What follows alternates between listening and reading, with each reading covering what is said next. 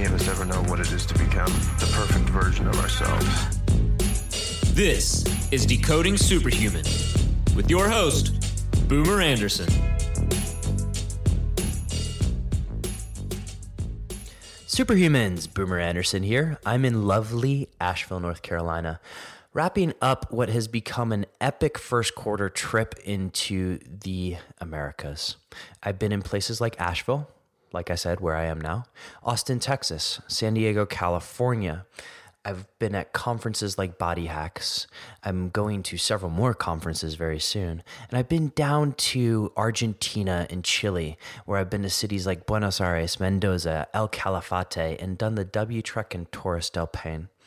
And today's conversation was with a person that I met along the way. And Dr. David Heitman and I had lunch a couple of times in Austin, Texas. And to be fair, I wish I was recording those lunches. But you'll come to see that the sound quality is obviously better when we do it this way. Dr. Heitman and I got into so many things around movement, mechanics, and injury that it was a great discussion or a great person to have on the podcast because we haven't really covered any one of those subjects in a great level of detail in quite a while. An added benefit of this is that you'll hear me describe this in the podcast, recently tweaked my knee hiking around Patagonia. And that tweak was really the premise of really walking through Dr. David's philosophy around injury in today's episode. And so who is Dr. Dave Heitman? Well, he's a health and high performance obsessed person, much like myself, since really his love of football began in fourth grade. He was a 5-sport athlete growing up and played rugby and football until the age of 27. Talk about a number of collisions.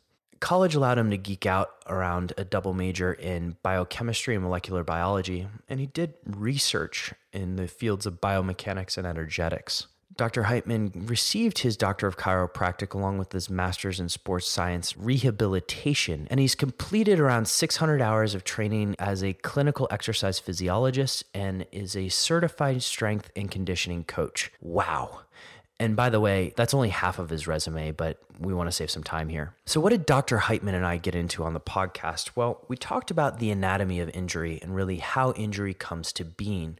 We talked about the 3 elements of injury and how really if you're emptying your stress bucket, it's only a matter of time until you injure yourself. We go into specifics around my knee injury in Patagonia and how to recover from that. And then we talk about programming and programming for life, because how do you take your life, break it down into 3-month segments so that you program so that things like tissue injury don't actually happen. And when they do, they give you a chance to explore and really become a better, more epic superhuman individual.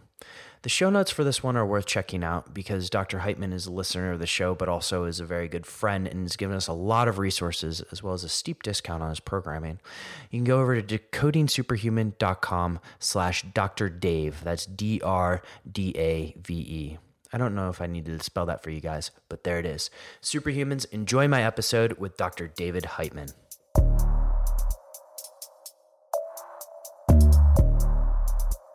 The sponsor for today's podcast is Neurohacker Collective. The chairman, Jordan Greenhall, has been on the show to talk about one of my favorite topics in episodes to date, sovereignty. And the medical director has also been on the show to talk about unleashing your human potential through epigenetics. That's Dr. Daniel Stickler. But why do I love Neurohacker Collective so much? Well, frankly, it upgrades me on a day-to-day basis. Actually, I take their products 5 out of 7 days of the week. Their original Qualia stack is something that I absolutely and still thoroughly enjoy. It's packed with over 40 premium brain nutrients to immediately enhance your focus, energy, mood, creativity, and all while supporting your health. Their new flagship nootropic, Qualia Mind, is a premium nootropic supplement that helps support mental performance and brain health. And frankly, with both products, I do not get the crashes that I commonly get with nootropics and other supplements. So I want you to go over to their website and check it out when you have a chance. It's neurohacker.com.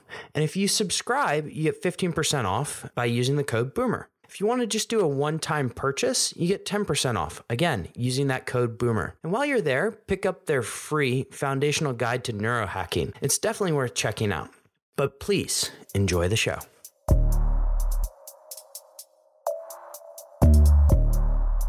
Dr. Dave, welcome to the show.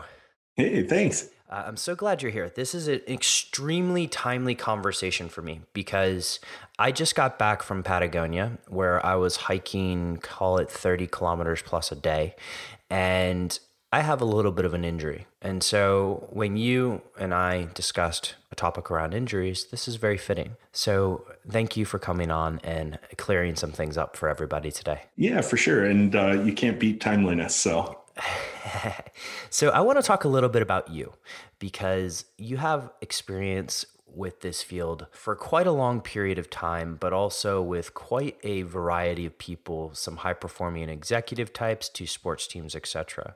Do you mind just going through some of the work you've done in the past around injury? Well, not just prevention, but also recovery. Yeah, for sure. And the main focus, I'll brief over some of the logistical aspects of, I did own a sports medicine clinic for 10 years where everything from Olympic pro athletes all the way down to youth sports I was in charge of. So I had the medical director for 12 different sports teams, including, oversight versus being on the field, providing athletic training services, designing the whole strength and conditioning programs for teams and in-season, out-of-season programming, but then also in office, actually physically treating the athletes and taking them, really, we called ourselves more coaches than chiropractors and sports medicine physicians because I'm the true believer that if you're not controlling the whole situation, you can do whatever you want to an injury and it's not going to get better. And whoa, whole systems talking about it. Love it. Yeah, exactly. And this is why I think you and I clicked so well when we first talked. And I love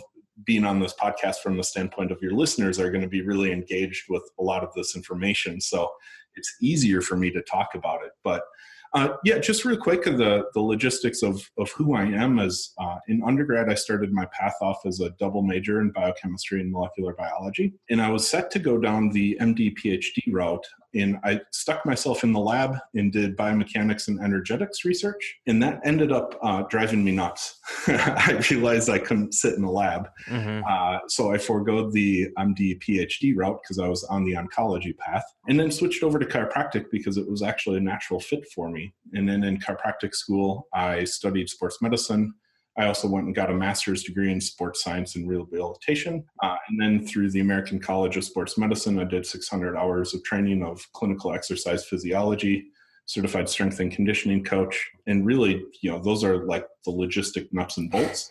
So the page-long resume, if you will, right? The page-long, yeah. It's actually, I think I'm up to like 8 or 9 pages of like different things that I've done. And I was president of the school and 9 different boards for the whole school, of all the way from admissions to you name it in there. President of a rugby club, and I helped build a big multi-million-dollar sports complex in my town.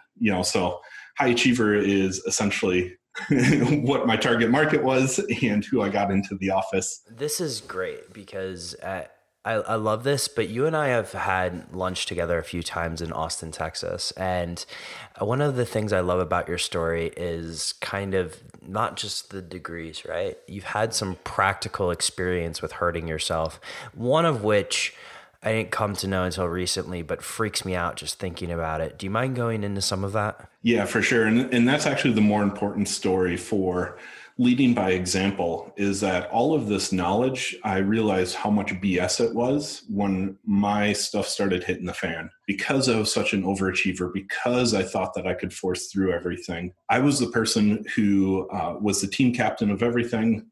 5 to 7 different sports growing up. I played football up until I was 24. I played rugby until I was 27 at a very competitive level. And through that, I had 14 broken bones, torn ligaments. I had 3 different shoulder separations that caused traction injuries to my nerve and would lose feeling to my hand for 3 months at a time. I'd black out when I would hit people because the blood vessels would get cut off into my brain.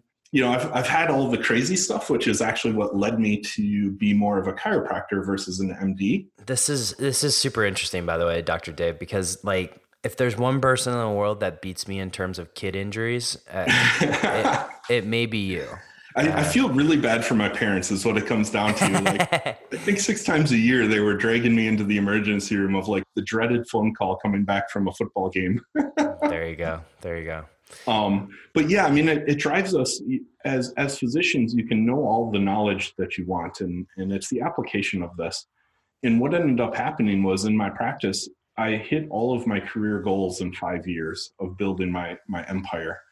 And we were in 6,500 square feet. I had indoor cycling, a whole bunch of subcontractors doing this for me. So there was a CrossFit gym, there was indoor cycling, there was triathlon coaching, yoga, personal training. And then I had like a full kitchen. We did nutrition seminars, the full scope of sports medicine. And I got so overwhelmed with it. I was working 100 hours a week, and it led me to insomnia. It led me to the popcorn, beer, and Netflix mentality.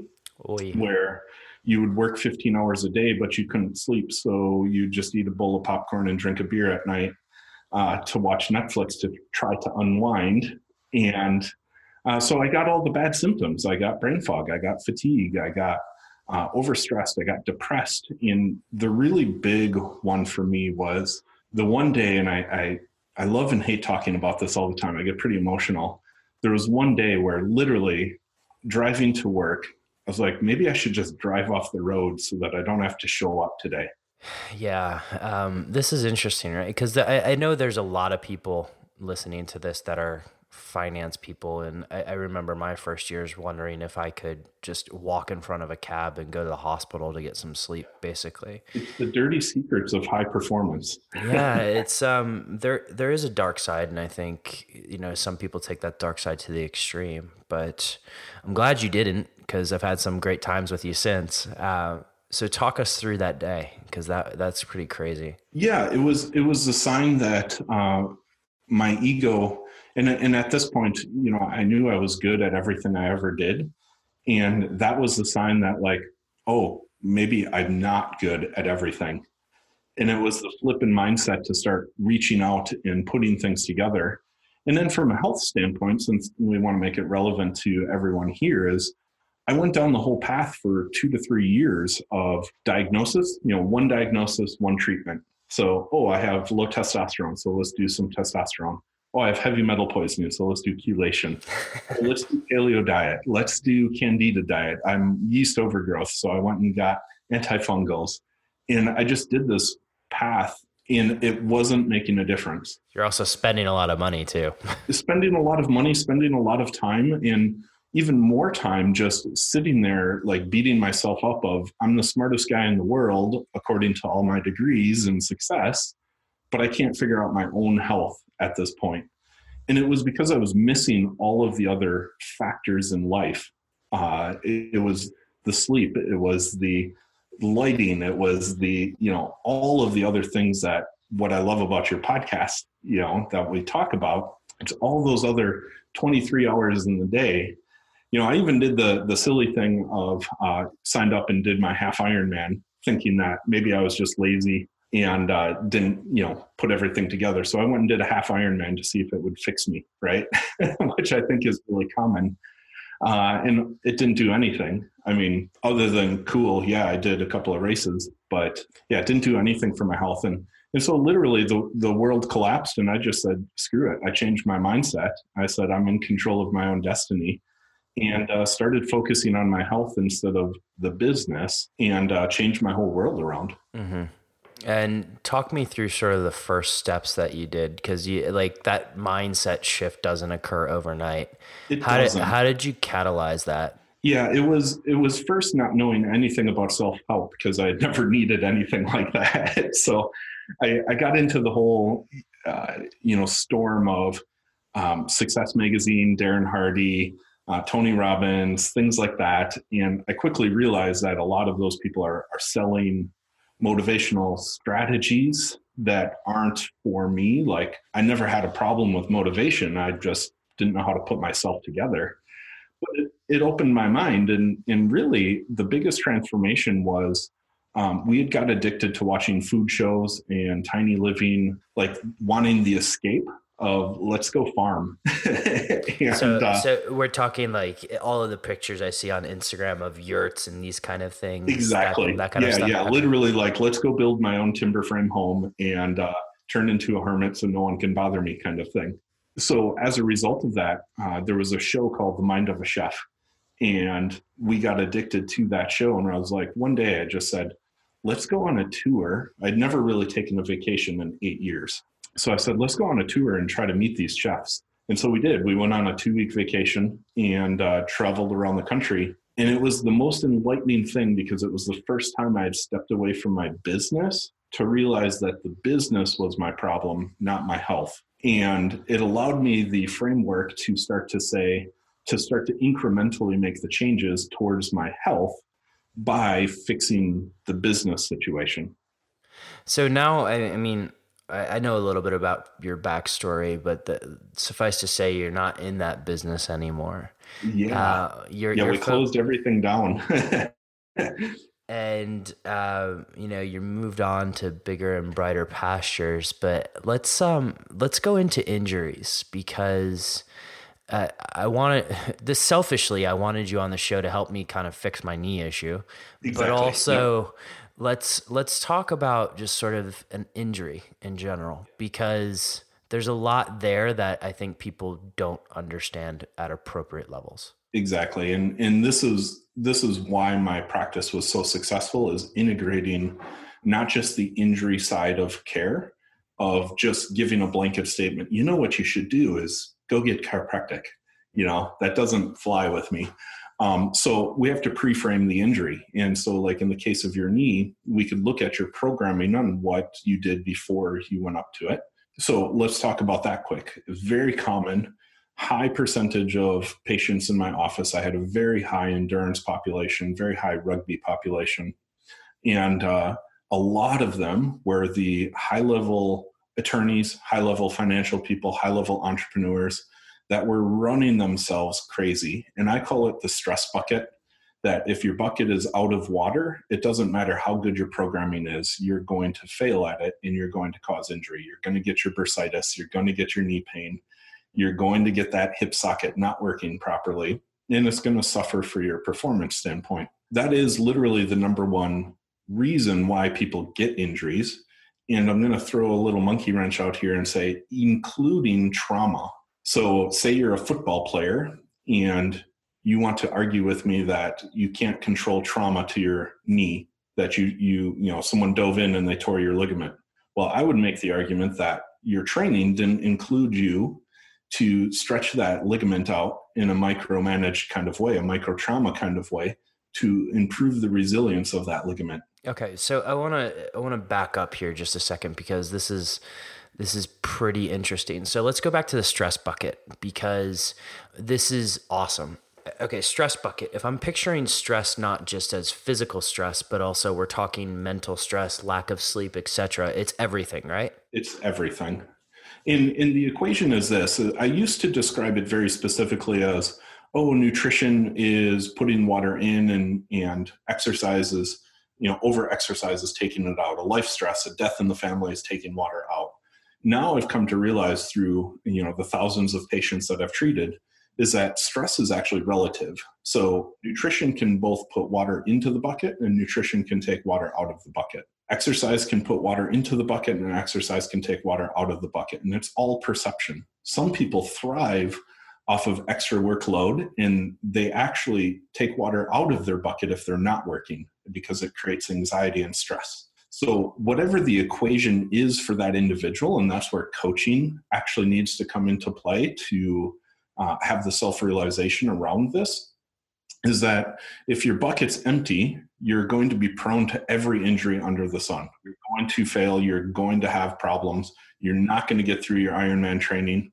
85% of endurance athletes end up with foot pain or knee pain. The statistics are out there and they're staggering. And it's because a high volume of endurance athletes are high performers. And so they're running at 3:00 in the morning to try to fit their 3-hour training schedule in before they do 10 hours of work. And it empties their bucket out. So that's the pre-frame. The other thing I like to point out is that we live in this information age, information overload, and no one's making it relevant or bringing the wisdom behind it. And so people focus on the 1 hour of working out. What is my best deadlifting technique? And they're not focusing on the other 23 hours of the day. And so their stress bucket gets empty, And while they're deadlifting, they throw their back up. Like it's a simple equation. Okay. All right. So simple equation. This is awesome because I have multiple clients myself who are the weekend Ironman types. And, some of them are debating now whether or not they should actually continue this practice because something like this has happened. And, it's just, okay, let's take practical steps now because you go and work out for an hour every day. You have 23 hours left in the day. What should you be doing in order to just kind of make this lifestyle work? Yeah, so it's about all the other stuff, and especially in the endurance world. Well, I should say this in every athletic world.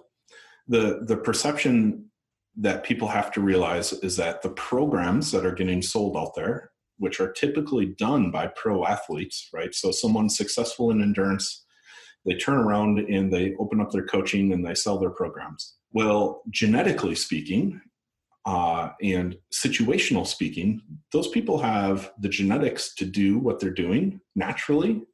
We can see this case after case of a baseball pitcher who eats 2 boxes of cereal for breakfast in the morning, is 60 pounds overweight, and is still a major league baseball player. They turn around and teach people how to throw a baseball when they have no idea behind the mechanics of how to actually do the craft that they're doing because they were naturally gifted towards it.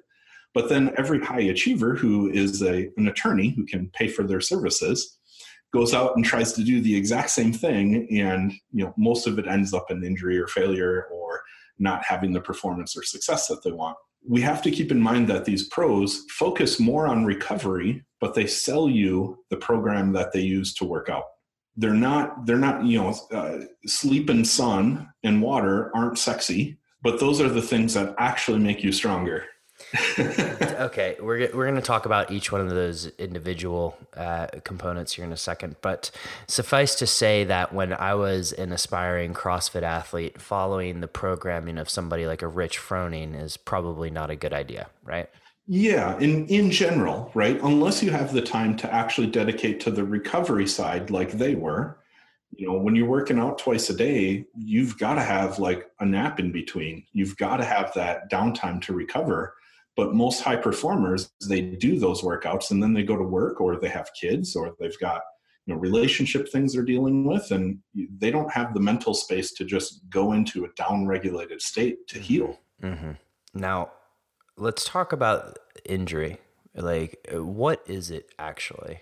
Well, and that's the great lead into this, is because the reason why that's important is because injuries, I like to describe them in the simplest form possible. There's 3 things that get affected. There's a chemical, there's mechanical, and a neurological aspect that happens in an injury. So let's just take your knee, for example. Let's get after your knee. What did you do to your knee? I tweaked it. I use the term tweak because I have yet to have an MRI. So it's not a very scientific analysis, but I was getting after a big 30-kilometer hike on the first day, not paying attention to the stone, for instance, slipped on a stone because it's nature. I mean, I was in Torres del Paine in Patagonia. It's nature. You slip on a stone. And it was just kind of like, oh, something happened there. And then the next couple of days, it just got progressively worse to the point where I couldn't walk on the final day. Got it. Yep. So let's break that down. So an injury happened.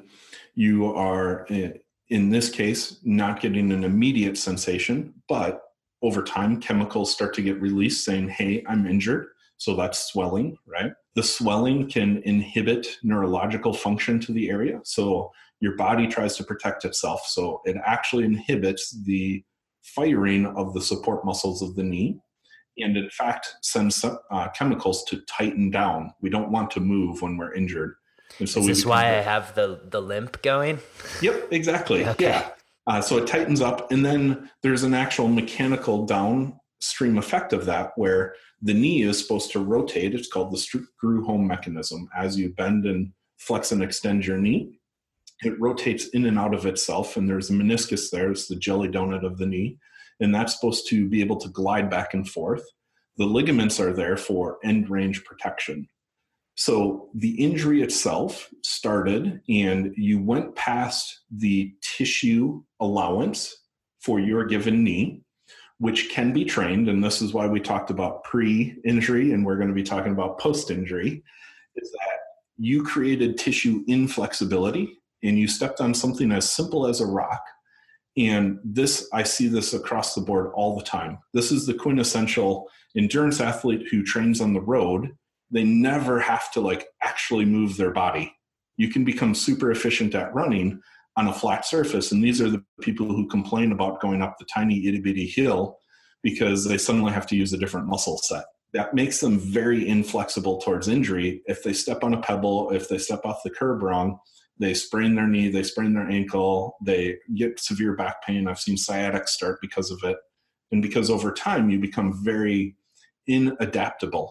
And so that's the pre-programming stuff. The injury aspect of it, now you got to deal with what you got, right?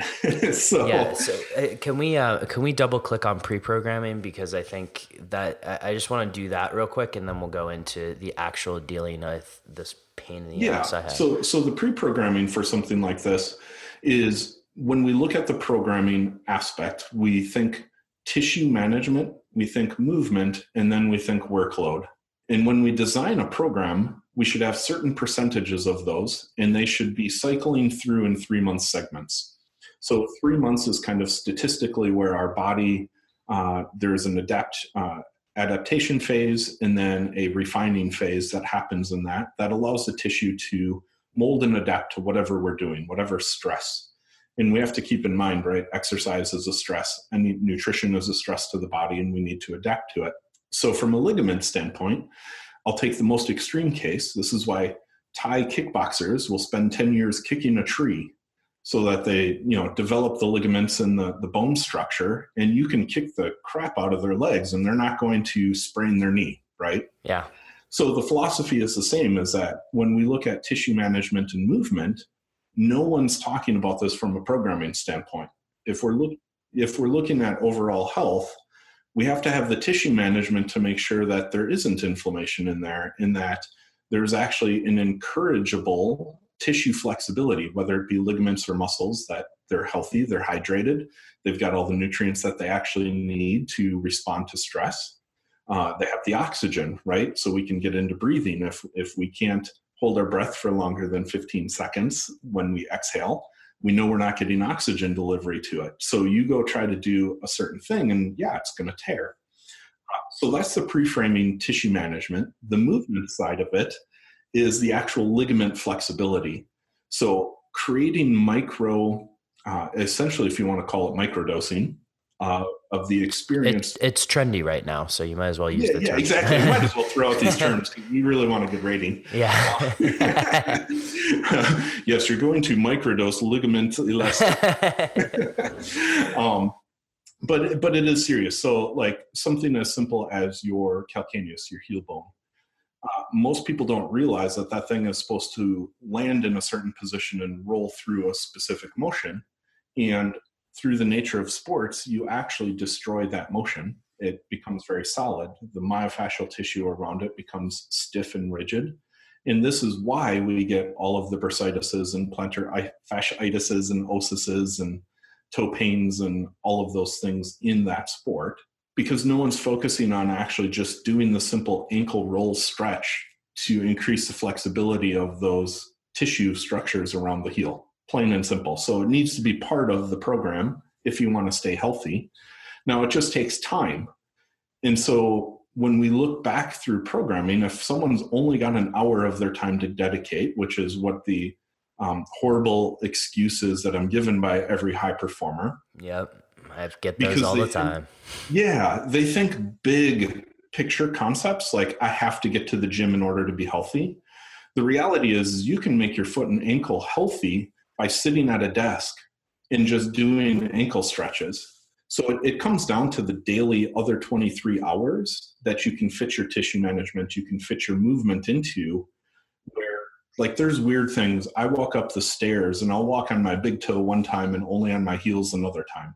Interesting. So just kind of little everyday things that effectively being more mindful to what you're doing and how you're interacting with your everyday world. And you can get all this stuff done and still have your 23 hours, right? And I fit it into a 3-month program. So when I went through the process, so I had chopped up my foot in a lawnmower when I was younger. Oh. And then I also broke the sesamoid bone. And what they did to me, and it kind of wrecked my college football playing, they put me in these big, thick orthotics that massively slowed me down. And I had severe toe pain. By the time I got to... You mean I shouldn't have Dr. Scholl's on my shoes? Yeah, no, we'll get into... That's a whole different podcast. Yeah, it's, so I had this massive big ball of arthritis in my big toe. I literally couldn't move it. And so I actually spent 3 years re-breaking the arthritis through there and getting my toe flexibility back and going through that whole process. But you have to have these short intent goals to keep your mind activated towards something. So if you're an endurance athlete who's suffering from patellofemoral pain, or for like you've got this knee thing now, you want to set your 3-month structure where the tissue management and the movement is everything you focus on through your daily stuff. So you're stretching your hip, you're stretching side to side in your knee, you're stretching your calcaneus out, as you know, looping all 3 subjects together now. But that's the biggest success. Then you can get really cool programming for your 1 hour of doing your CrossFit lift or whatever the case may be. Let's go back. So now I have this injury. I have this injury. Occasionally it leads me to a point where I just can't walk. What do you do? Like, other than going to the doctor and getting prescribed Vicodin or some sort of other things, which I'm not going to comment on the current medical world because I'm not a medical doctor, but, what do you do? Yeah. So and I'll just put it in the 30-second paradigm shift around going to the doctor versus taking care of yourself. The medical doctors are there for really great reasons. If you have a broken bone, you're going to get it fixed. Those sorts of things, but they are not specialists in any way around anything other than pain management. If you go there with even a simple knee sprain, say, yours sounds a little bit more severe, which we'll get into, but say you tweaked something like an ankle sprain, you can expect they don't know anything other than to splint you to try to reduce pain for the next 2 weeks. Now, that's not fixing you. They are not trained to fix people. They are trained to stop pain, because that is what is defined as a medical success. So when you put that in perspective, it's perfectly fine to go get an X-ray and an MRI to get the knowledge behind what's actually going on. I can tell you from stats that 96% of the time, there's no medical treatment actually needed. 4% of things are actually what we would call a red flag, where you would actually need medical intervention. So the cancers, broken bones, infections, gunshots, that kind of stuff, right? Yeah, the bad stuff, knife into the head.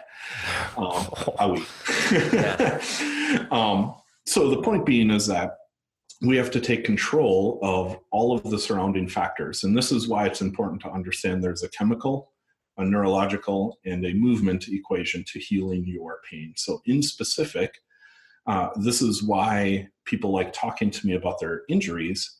Is I'm not the person that is a one nail, one hammer kind of person.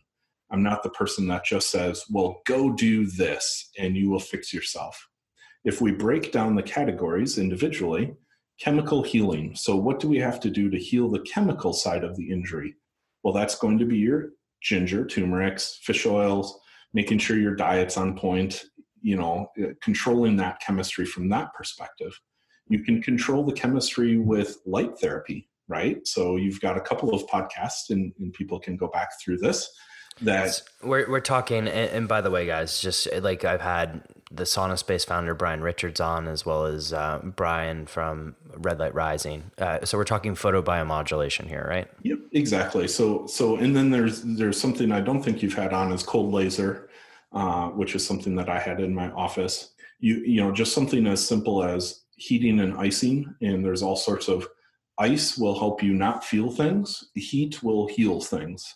And so depending on where the stage of the injury is, you can use different methods. You can use ice in the first 72 hours. Then you can start doing ice heat for a little while, and then you turn it into heat only as you start to get more and more motion and those sorts of things into the joint. Then not to mention all of the great advancements in stem cell therapy, regenerative medicine, peptides, like that's a whole separate conversation, but that's healing the chemical equation of the injury. Then let's look at neurological. So there's vibration therapy, which stimulates the nervous system to relax. If you want to think of, there's several different forms of this. If you hop on a vibe plate, mechanoreceptors have been shown to tighten ligaments. So if you have shoulder instability, or in the case of your knee, they will actually help shrink up the ligaments a little bit. But neurologically speaking, they they overload the system for a short while, and that actually creates a relaxing effect in your body. And so you can actually use vibration therapy to turn off pain sensors because you can't perceive them at the same time. And you can go through a bigger range of motion and therefore have a bigger therapeutic value of getting into a deeper knee squat to try to fix, which is most likely your meniscus in your case. So, frozen shoulder, you can have someone hold on to a vibration thing and they don't feel their shoulder pain. So you can get them twice as far through a range of motion. That's fascinating. Yeah, cool stuff that way. Then there's things like direct current. So you've had NeuFit on, the newbie with Garrett Salpeter. Love it. It's amazing technology. I've worked with them quite a bit. He's revolutionized the way direct current is actually working, in that it mimics the nervous system, which is a huge advancement using old technology, essentially. But what that's going to do is flood the nervous system again to allow you to activate the muscles around the area and support it. It also increases blood flow and lymph tissue. Getting back to the chemicals, I forgot all about the lymph tissue, right? You can do lymph massage. You can do deep tissue massage. You can put the tape on. Would the vibration plate stimulate lymph as well? Absolutely. Yeah, that's a big benefit of it, is it gets that system going, because it's not hooked up to your heart. You got to have mechanical motion in order to get your lymph pushed around. So it clears out the toxins and crap around the area. Neurologically speaking too is actual movement. So my qualification in my office was always sharp pain is bad, dull pain is good. So you embrace the dull pain, especially the deep dull. You want to embrace that and you move into it. When you get to the sharp pinching pain, that's you actually pinching tissue and you can create an inflammatory response. But the dull pain is therapeutic in helping you. And then from the movement standpoint, it's microdosing again the movement. So with your knee, always, we need to get that screw home mechanism back engaged, because most likely what you did, your ligaments were inflexible. You didn't have the actual adaptability in your knee to handle when you stepped wrong onto a rock and slid, probably caught an old piece of meniscus in there where it's stuck and now it's grinding. So the longer you walk on it, the more swollen it gets. And by the end of the day, you can't walk on it, kind of what you're describing. Mm-hmm. So typically that's a piece of caught tissue. That's a big mechanical thing. So we want to undo that. We want to tell the body that it's okay to move in that area. So repetitive motions of knee extension and flexion, but also like literally grabbing onto the knee and making circles with it while you're extending it. It's the number one thing. 70% of meniscus tears are bucket handle tears, which actually don't require surgery, even though it's the number one surgery in the country right now. 400,000 of them are done a year. We won't get into that stuff. But in my office, I would just pop them back into place, essentially. And within a week or two, people would be pain-free and back on the rugby field playing. So essentially, I have to ask this question. You got to walk me through this. So I'm extending, because if this is indeed a meniscus, whatever it is, I'm extending my knee and kind of rotating it in a circular motion at the same time. Is that right?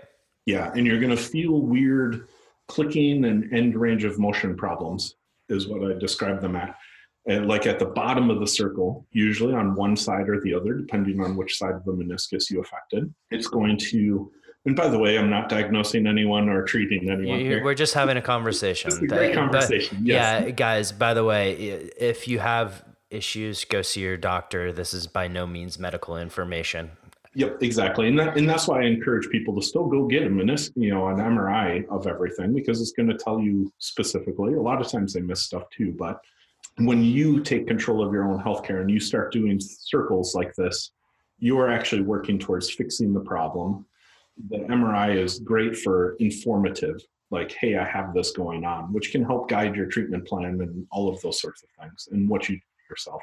But that end catching in the circumduction range of motion, you'll feel it and you embrace it, and you don't get it to the sharp pain, but you just keep kind of wiggling past it. I always call them wiggle exercises, because you're just like, it's almost like someone scratching your head. If they scratch too hard, it's annoying, but a little bit feels kind of good. Yeah.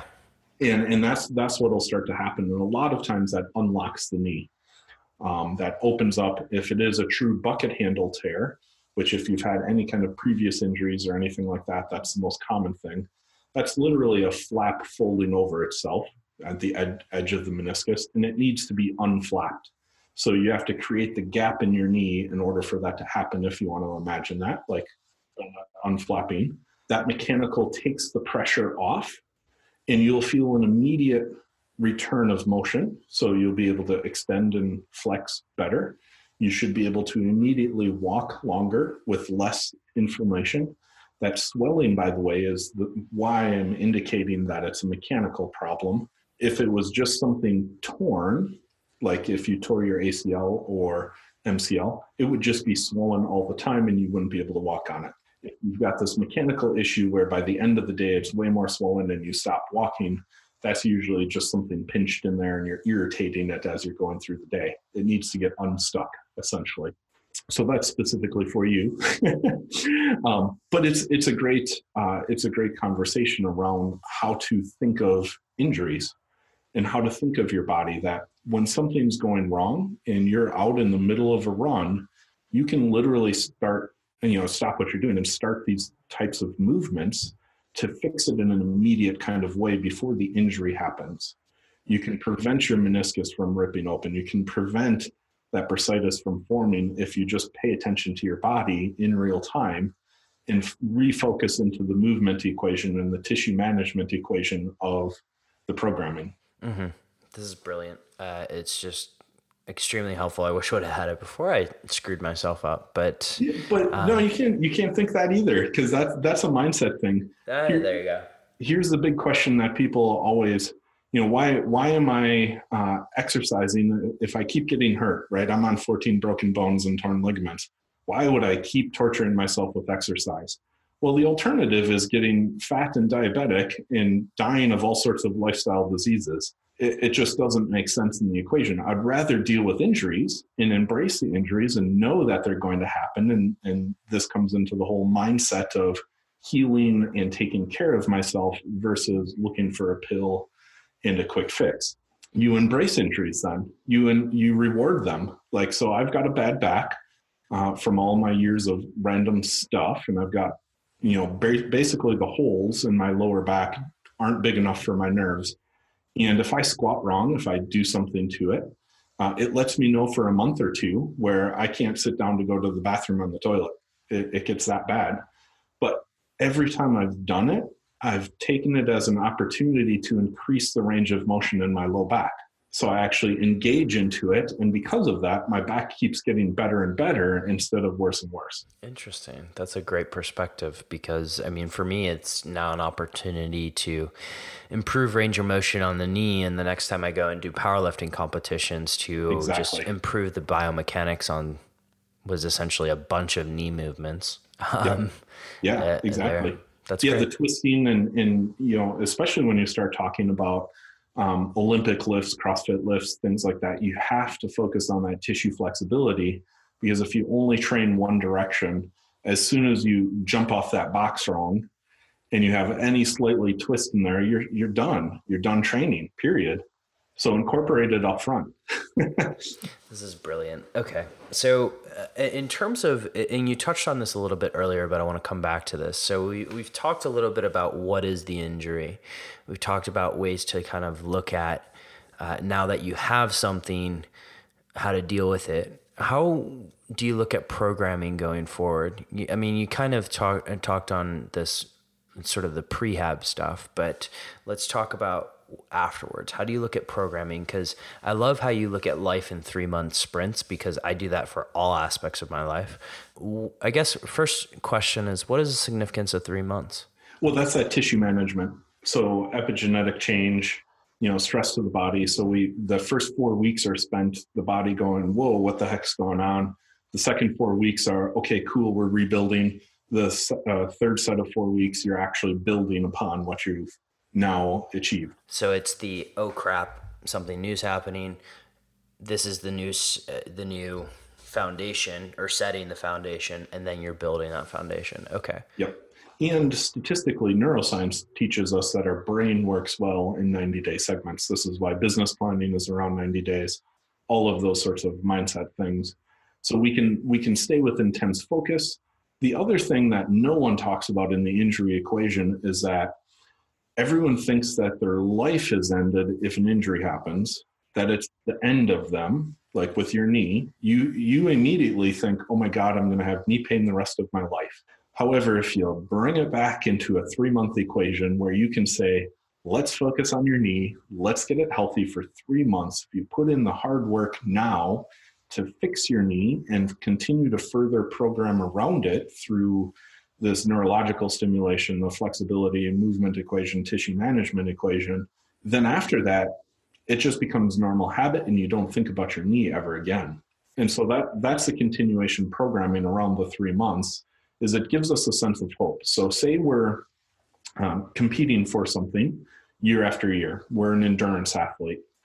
A lot of people hang up the hat and be done with endurance with one problem, because the common mentality out there is that once you get that knee pain really going, that patellofemoral runner's knee, you should just stop running, because that's the most common recommendation.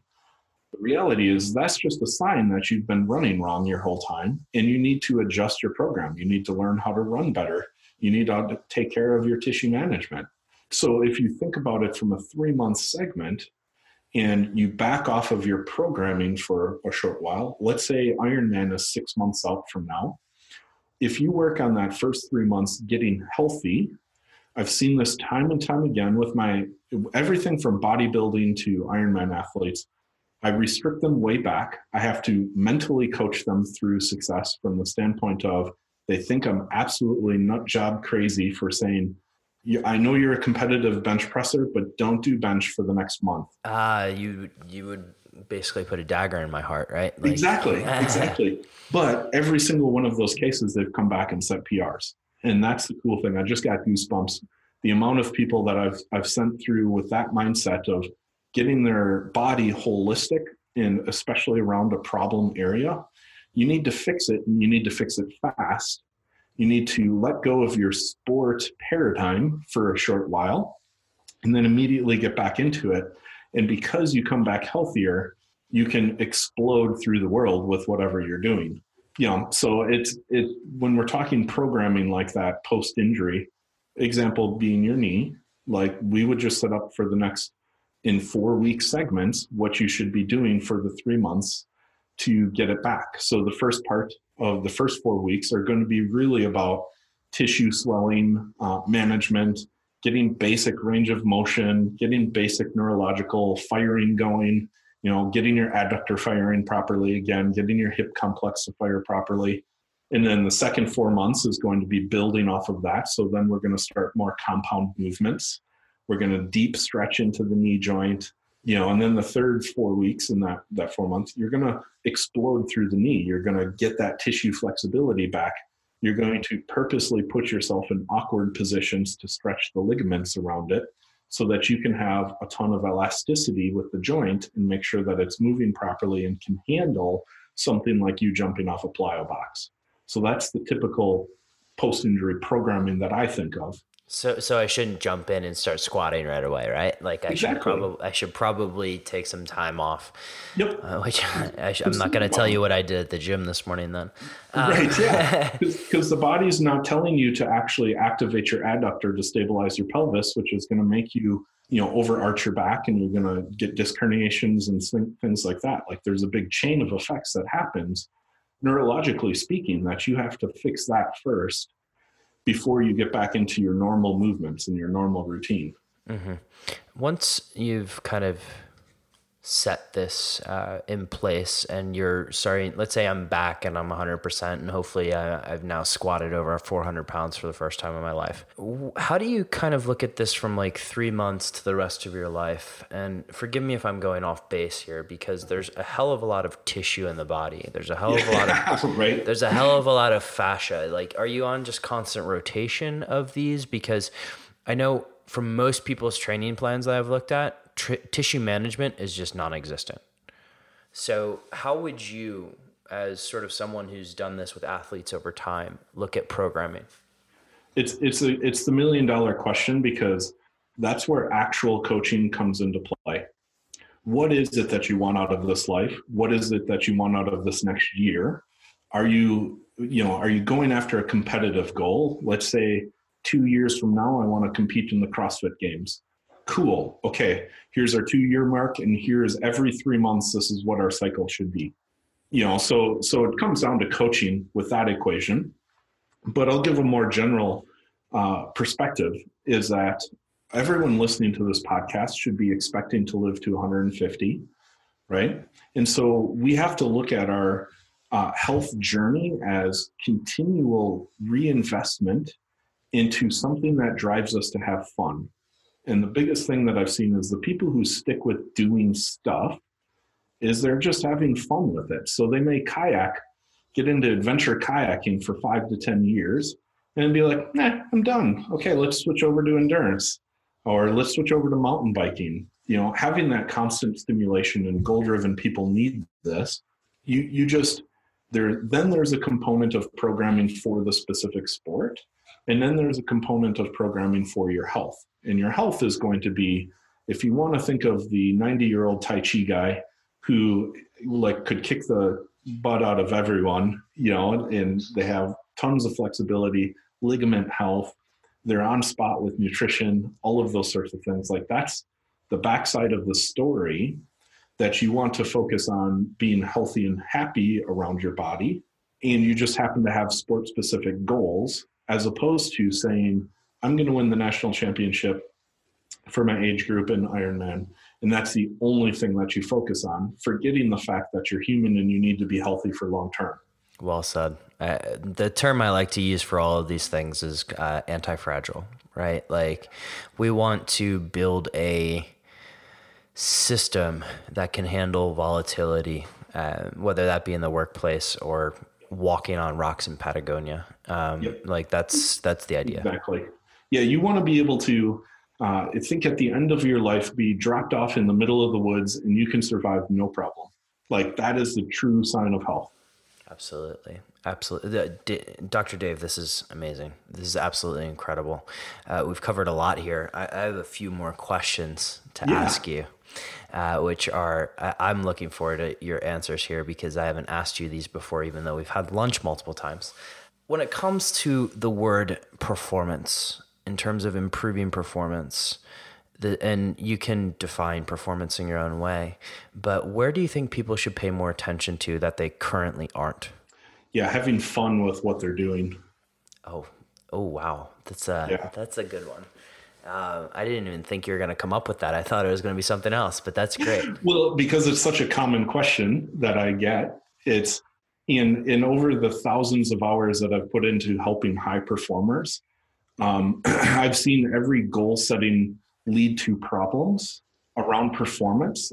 They get obsessed over one thing, and it's human nature. We pick one thing, whether that be diet, nutrition or supplements, or a specific workout program. We get obsessed over CrossFit, but a lot of people lose the fun in it. They have their fun for the first 3 months, 6 months, year, but then it becomes boring and they lose interest in it. And so therefore their programming becomes the same. So they got kicked off. This the quintessential, like, I lost my 50 pounds of weight and a year later it's back on, because it was fun and exciting for the first 50 pounds to lose it, but they didn't learn to chase their health and have fun. They learned how to lose weight quickly and not sustain it. And that's with any kind of program.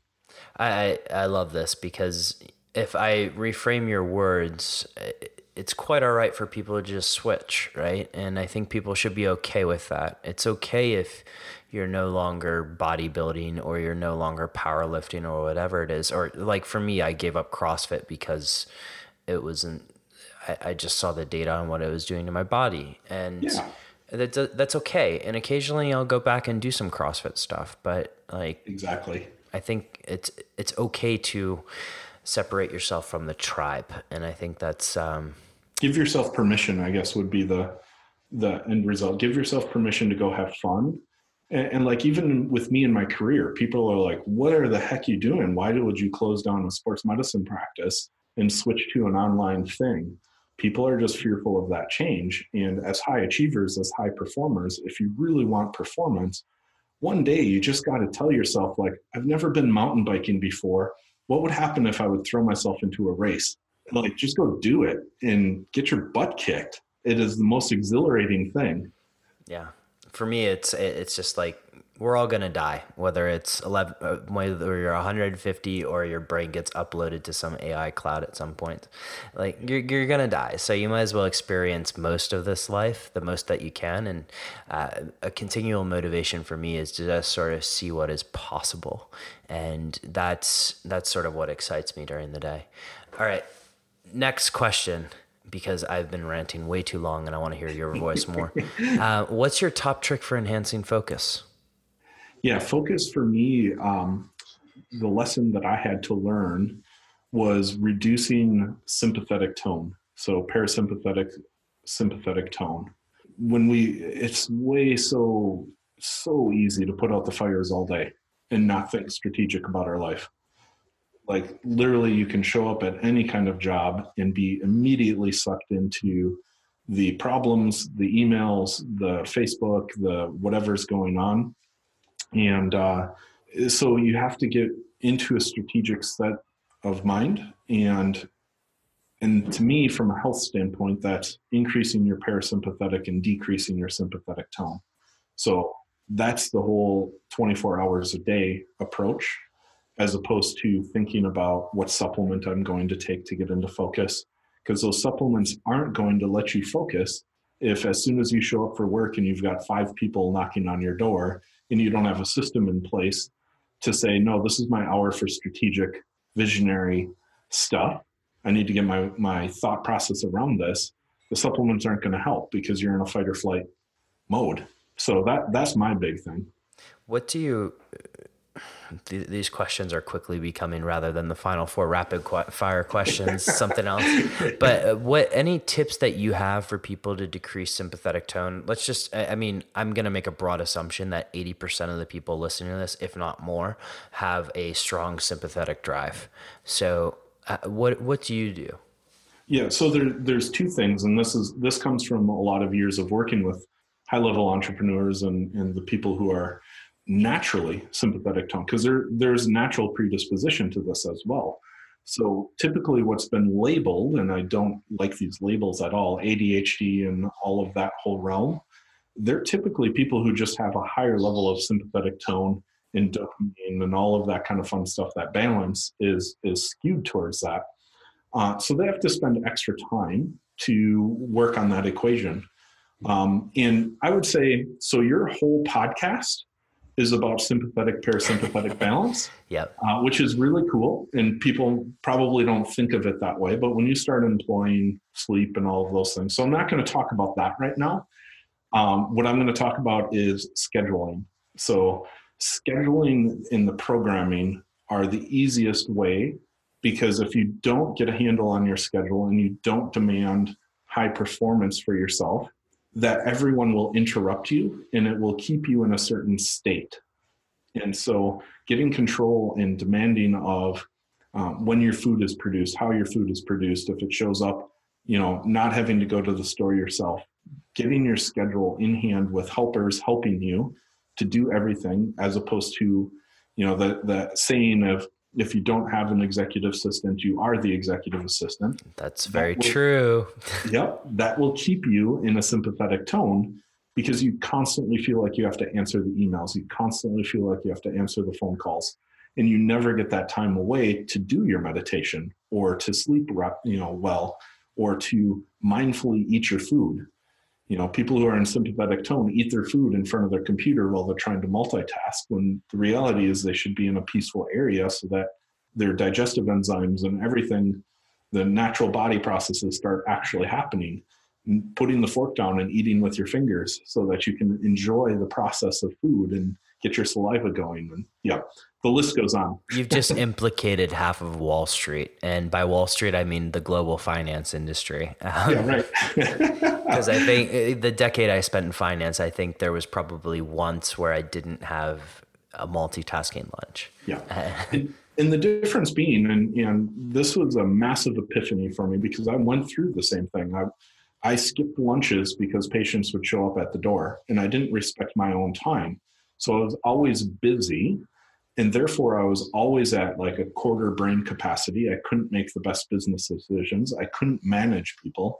I couldn't, see the strategic outline, because in order to see strategy, you cannot be in sympathetic tone at all.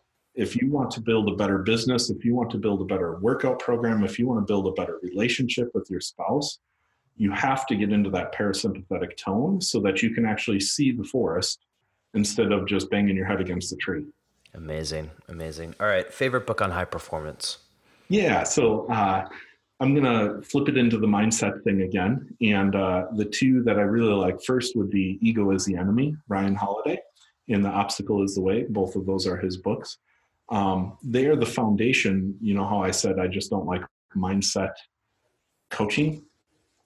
They're books that are foundational of human behavior more so than mindset. And so it gets after having a better mindset through understanding human nature. And every high performer goes through their periods of really out of check ego, and it destroys us all. I've had two periods in my life where ego destroyed me. That sounds like a conversation for another time. So I take it, so Stoicism is sort of a guiding philosophy that you like to live by. Is that right? Yeah, correct. And Tim Ferriss had turned me onto it a few years ago with his simple example of go to the coffee shop and ask for a discount and get uncomfortable. And then that molded into what is the worst case scenario checklist. And when you realize that the worst case scenarios are like meaningless, it allows you the freedom to really do some crazy stuff. That's very, very well said. This has been absolutely fun, Dr. Dave. So far beyond my wildest imaginations about this. In fact, you gave me some exercises for my knee, which I really appreciate. Where can people find out more about you? Yeah, so two main things. The biggest thing would just be my Facebook page, Dr. Dave Heitman. And that's my public profile where information and you can reach out to me through there. One thing I did want to mention that as far as programming and things like that, I do consults around the programming. And if you have someone and they're interested in doing it, let's just throw them a nice big discount so that we can coordinate care and get them the best level of beyond their wildest dreams expectations set. The other thing that I really hope, I have a company called Mom's Feet, and it helps moms overcome these types of issues around their foot pain because there's a lot of guilt and things like that happen. So there's a 21-day challenge right now. So if they go to momsfeet.com // I've been saying this wrong for 20 years. Yeah, you and me both, by the way. My podcast editor likes to correct me all the time. So momsfeet.com / special. You get a half off discount code for your Tribe with People. That's a 21-day challenge that gets them through the initial steps of any type of foot pain that they could be having. So it's a really cool program. I want to have you back on sometime to talk about feet because this is a subject that Steven Sashin and I have talked about a little bit, but I want to go deeper because there's a lot going on there. And you and I have a mutual love of Injinji socks. So I would love to continue this conversation. But Dr. Dave, thank you so much for coming on the show. This has been an absolute pleasure. Yeah, thank you. This has been awesome. To all the superhumans listening out there, have an absolutely epic day. The show notes for this one, decodingsuperhuman.com/Dr. Dave. Anyways, everybody have an absolutely epic day. Remember, as always, perform better. Take care. Superhumans, before you go, can I ask two favors? Did you enjoy that episode? If so, can you send me an email at podcast@decodingsuperhuman.com? Provide any feedback, positive or negative. I would love to hear from you. And for those of you who have really taken advantage of that, you know I respond to each email. Secondly, if you did enjoy the episode, can you head on over to iTunes, SoundCloud, Spotify, Stitcher, any one of your favorite podcast listening platforms, and give Decoding Superhuman a 5-star rating. It would really be appreciated. And then finally, for those of you who are looking at taking an informed approach to health, head on over to decodingsuperhuman.com. Check out what we have going on over there. And if you want to schedule a free 15-minute discovery call with me, you're going to have that option. Superhumans, have an absolutely epic day. And remember, as always, choose health.